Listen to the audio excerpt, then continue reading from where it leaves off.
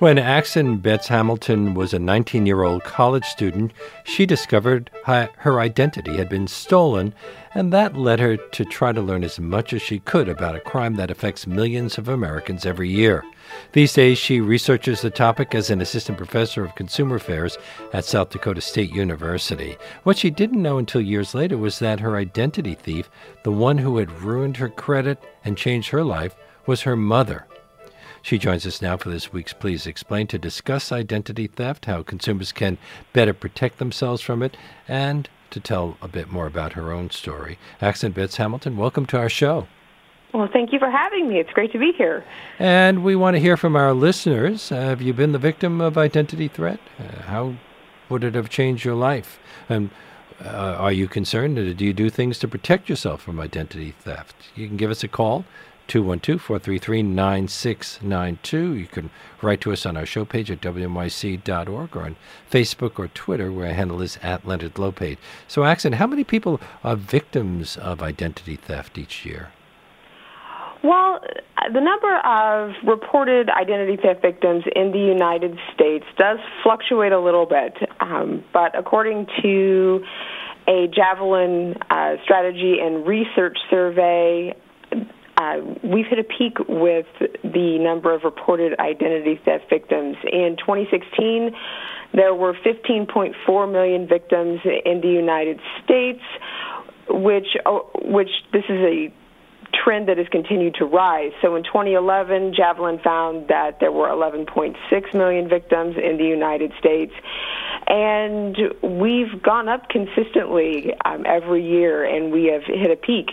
15.4 million victims in 2016. Although federal reports put the number even higher. For example, they say it was 17.6 million people in 2014. I would assume it went up even higher from that. When did the federal government begin tracking complaints?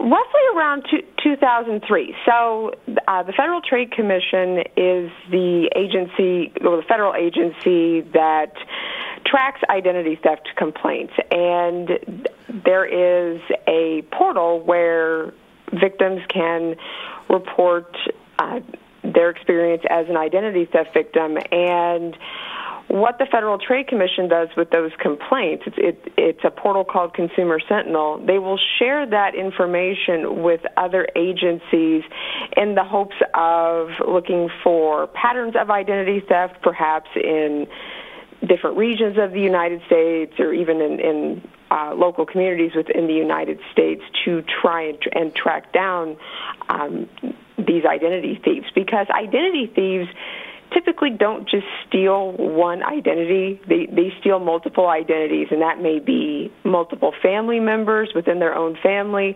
or it could be several individuals within their own community. What about organized crime? Organized crime, definitely those folks do utilize identity theft to finance other criminal activities.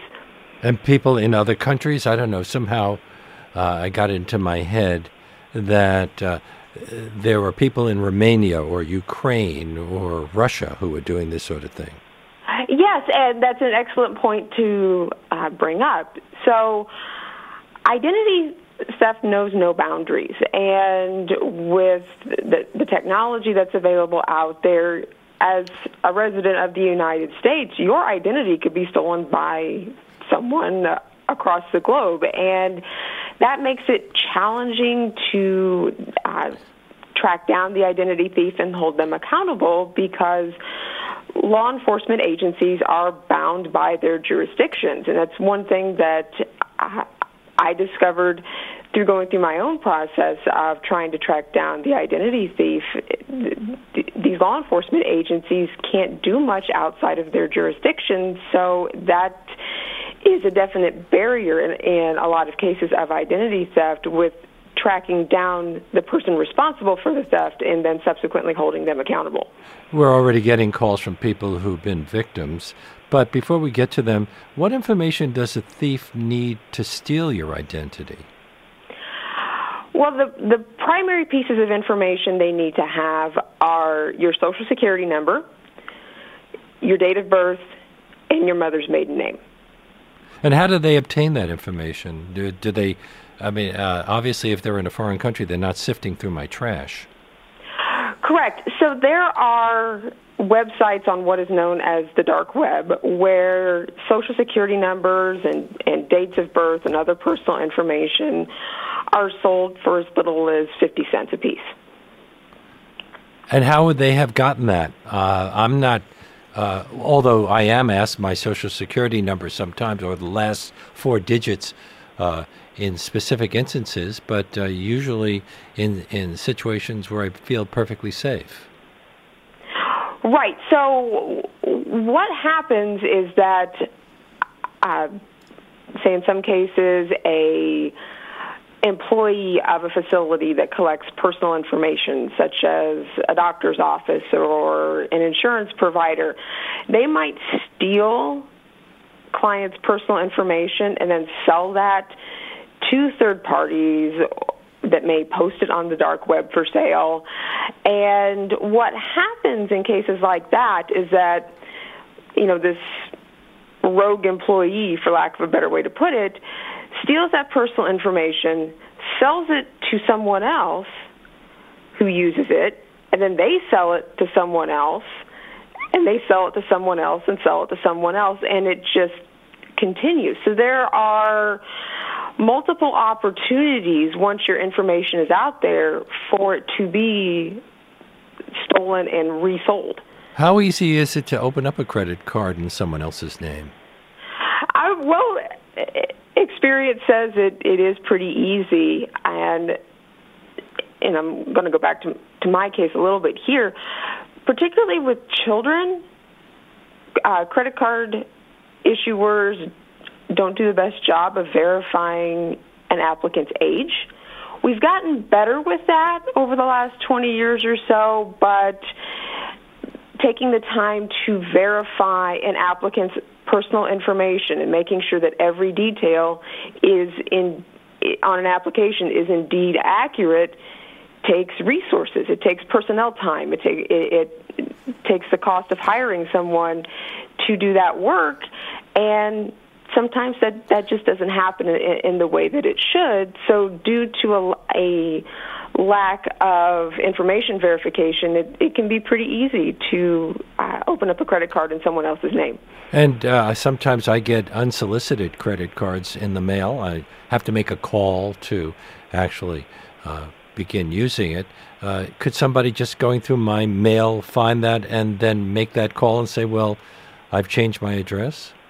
Yes, and one way that identity thieves, using the example of pre-approved credit offers, will use those to get a credit card is if you have an unsecured mailbox. So let's say you live out in the country, your mailbox is out by your road, the mailman comes by and delivers your mail every day. Well, if that's not a secure box, if you don't have to have a key to get into it, and you get a pre-approved credit offer, an identity thief can access your mail. They can drive down the road and grab your mail just as easily as you can, fill out that pre-approved credit offer using your name and address, and then come by later in anticipation of the credit card arriving and take the credit card, activate it, and you're not any the wiser because you never saw the pre-approved credit offer.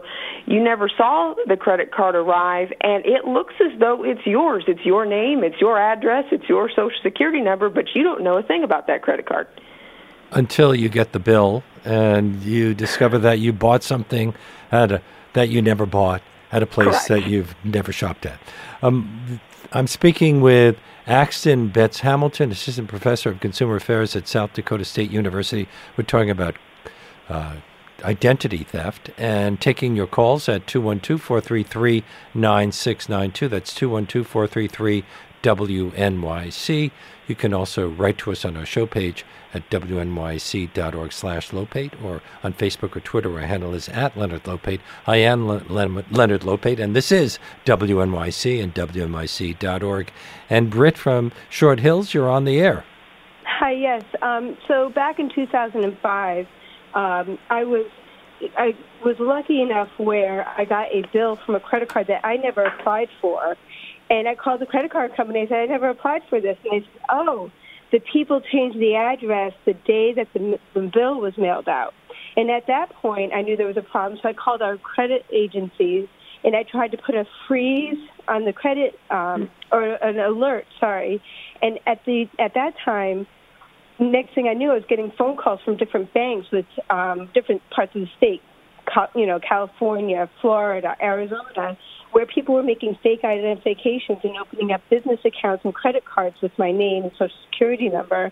And eventually I was able to put a freeze on it. But people think you're going to get the bill, but oftentimes the thieves actually divert the bill prior to you knowing that account has been opened. This also eats up a lot of your time, having to take care of something that you had nothing to do with. Hours, and a lot of it is proving your own identity, because then people don't believe you are who you are. And then moving forward, applying for loans, trying to lift your freeze from your credit, it requires several days preparation, and then the creditors are aware that there's an issue with your credit. And so then you have to explain that you have to lift the freeze, and then it's becoming a little bit more mainstream where people are more understanding, and especially lenders know that it's happening. But back in 2005, they thought that, well, what did you do wrong? Or, something to the effect that you were the cause of the theft and that you had bad credit, not necessarily you were a victim. Axton, is this a classic case? Absolutely. And I love the fact that you brought up the perception that that bad credit is really yours, and it's your fault, because in my own personal experience, that was something that I encountered. You're looked at as the person who can't manage their money. You're looked at as the person who doesn't pay their bills. And identity theft is a crime where, as the victim, you are perceived to be guilty until you can prove that you're innocent.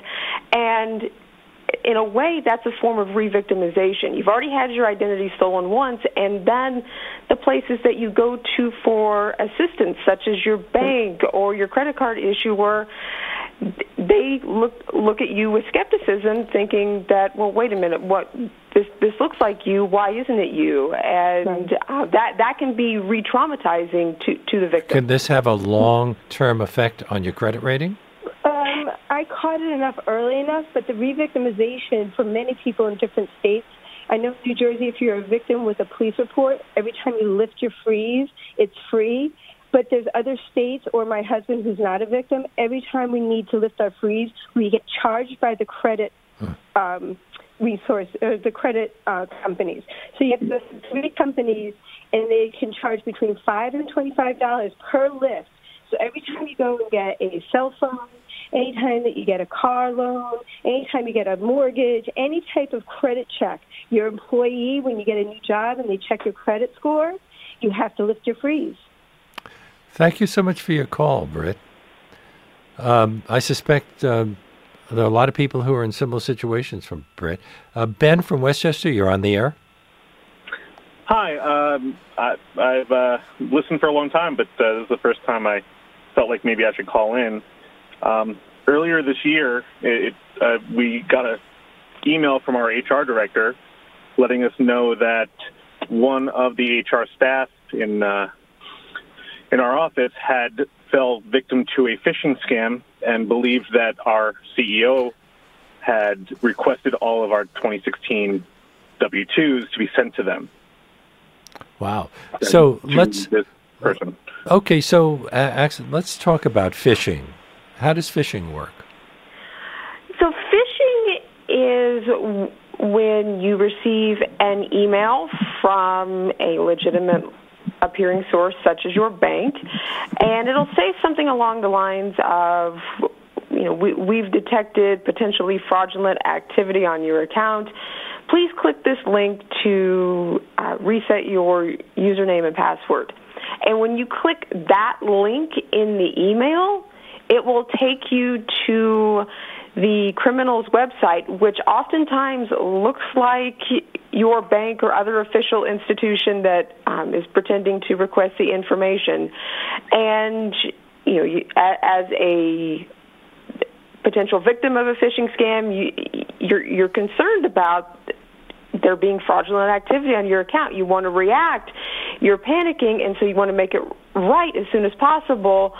And when you click that link and you go ahead and reset your user ID and password, you're actually giving the criminal your user ID and password, which they then in turn use to legitimately access your account and find ways to steal from you that way. So in Ben's story, if the phishing had led to everybody, the thief getting everybody's W-2, that would be a lot of information that would have been usable to the thief? It would have been, because tax identity theft, for lack of a better way to say it, is one of the more popular forms of identity theft right now. And what tax identity thieves do is they obtain your information, say from your W-2, so that they need your employer, the employer's tax identification number, your wages, and then they will file taxes as you in the hopes of obtaining a refund. And how victims of tax identity theft often discover they've been victimized is when they go to file their taxes and they click submit to send the tax forms to the IRS. They'll get a notice back from the IRS saying that they've already filed a tax return and that a refund has been processed.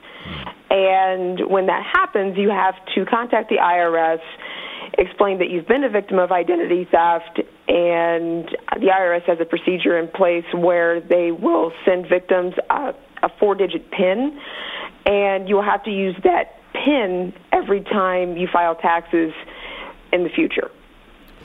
Now, Ben, Yeah. What happened? What finally happened?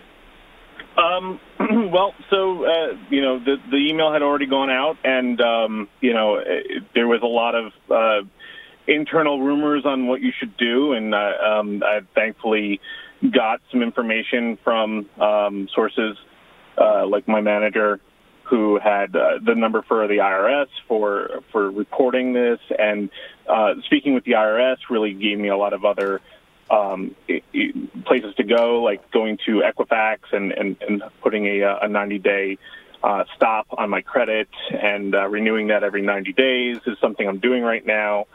And in the end, the company did end up providing like a year's service from one of those providers as well to try and give us additional identity theft protection.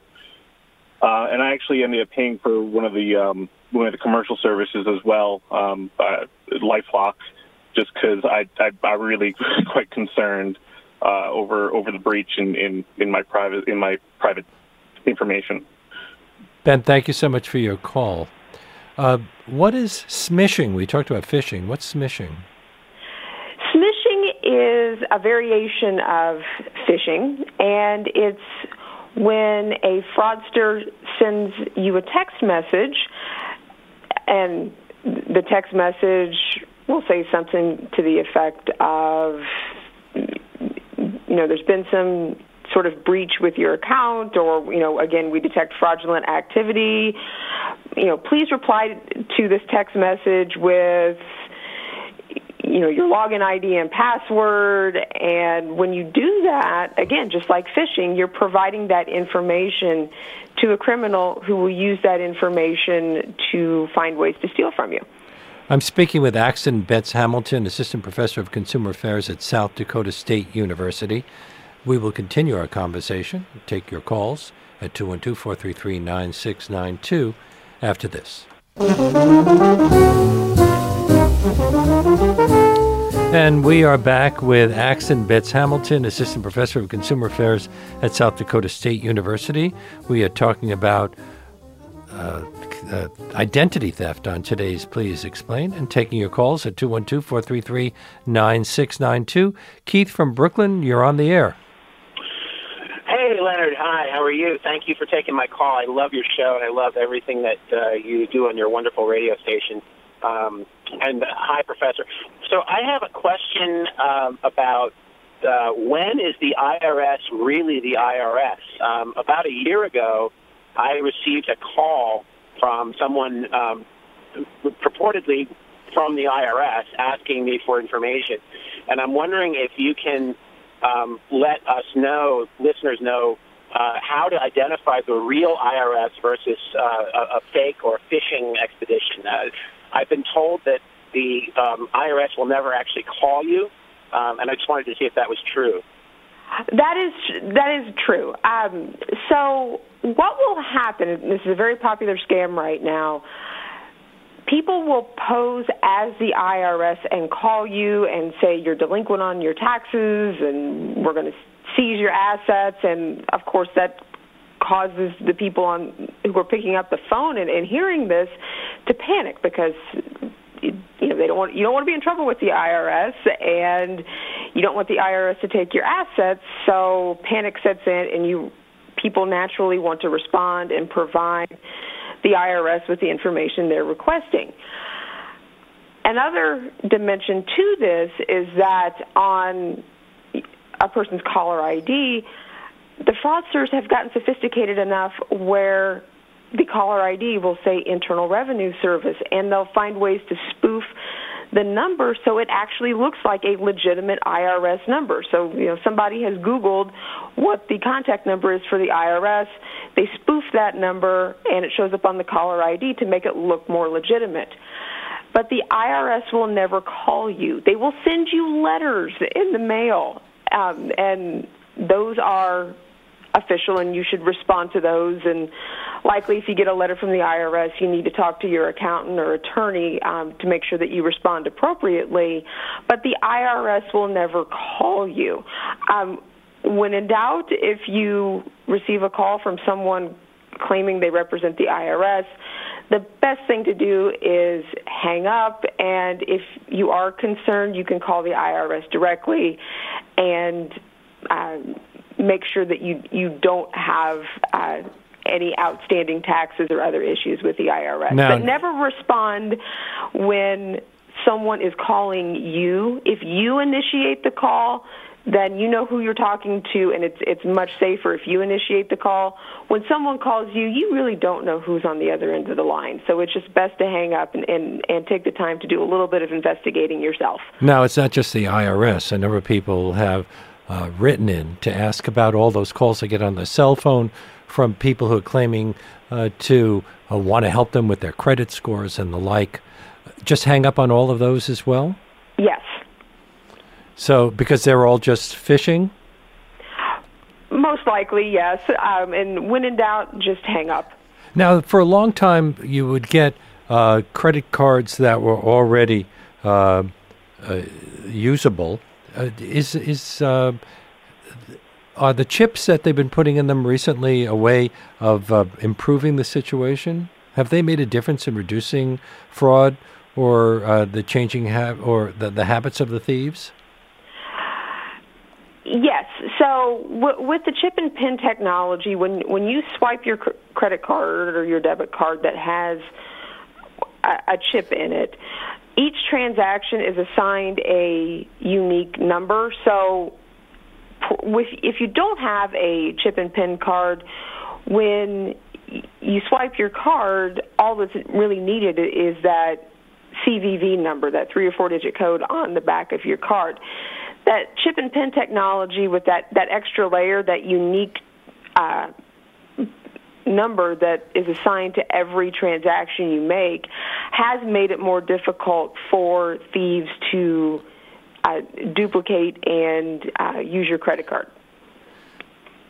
A listener, Pam, wonders when it's safe to give your medical information out on a computer.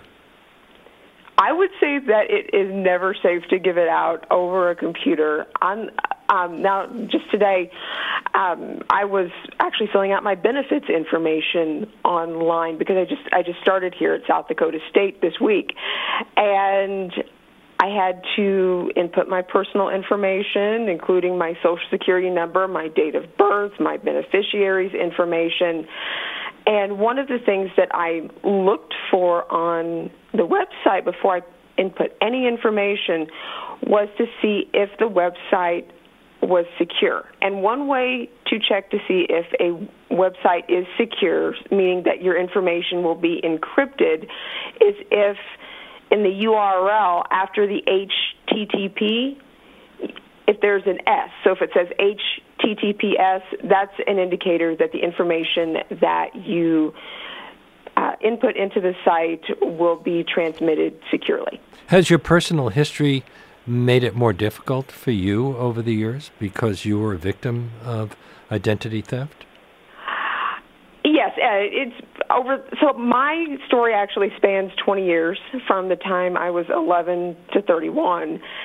And during that time, I had a lot of negative consequences of the identity theft, one of which being when I went to obtain a car loan when I was in my 20s, my very first car loan. I had a very difficult time being able to get financed anywhere. Did you already know that your mother had done this thing to you? No, I actually did not know that until 13 days after she passed away a few years ago. So at the time, I didn't know my mom was behind this, and the best offer I could get with regard to financing a car, it was a 5-year-old used car at the time. The best interest rate I could get was 18.23%, and that is like putting a used car on a credit card. But I had to start somewhere to rebuild my credit. Again, that idea of being guilty until proven innocent. My credit score at that time was still not rebuilt very well. It had improved from the time I was 19 to my early 20s, but it hadn't improved well enough for me to get a car loan with good terms. And again, the best I could do was 18.23% interest. Now, in your case, you couldn't have protected yourself the way some do when they're asked those other personal questions. What was the name of your school? What street did you grow up on? What was the name of your first pet? Because your mother would have known all of that. But those Correct. Things are good protections, aren't they? Yes, but when you think about those security questions, when you create a new account for something and they ask you to choose your security questions, and one of them is what is the name of your first pet and what was the name of your elementary school, you stop and think about that. There are a lot of people out there who know what the name of your elementary school was because they went to school with you. Your close friends probably know the name of your pet. There's just a lot of those questions and the corresponding answers. I just thinking about my own life, I've stopped and thought, how many people out there would know that about me? What one common security question is, what was the make and model of your first car? And when thinking of the people who knew me when I was in high school, when I had my first car, there are a lot of people out there that would know that information. So while those security questions do add an extra layer and help protect your information from strangers, people who are close to you, and actually a fair number of people who are close to you, probably know the responses to those questions. Let's take another call. Debbie from Dobbs Ferry, you're on the air. Yeah, hi. About 2.5 years ago, somebody got my cell phone number. And since then, this person has been signing up for Quicken Loans, mortgages, and I dare say a penis-enhancing company, and giving this phone number. I get Wait, Debbie is requesting calls. Penis enhancement? Penis enhancer. I get phone calls from these companies and texts from these companies. Over the years, over the last 2.5 years, I have found out his name and where he lives because I sometimes pretend I'm him, and they give me the information. So I found out his name, where he lives. He lives in Bayside. I've called the Bayside police. I've called his co-op. The Bayside police said they can't do anything unless I come down and do and put in a criminal report. His co-op the administrator said it's a civil matter. She can't do anything. It's between me and him. And I've blocked his calls. I have told all of these companies that I'm not him, that he stole my identity, and that he's a pervert. And no matter what I try to do, he still has my number, and he's still using it. have you contacted your phone company? I have not. No. You mean my cell phone company? Yes. No, well, he's using your cell number. So he's using my cell number to give out this number to these companies. So I get texts from them and I get phone calls from them. In other words, they say, "Hello, Robert. I'm calling from Quicken Loans. I have a great rate for you." Or, "Hello, Robert."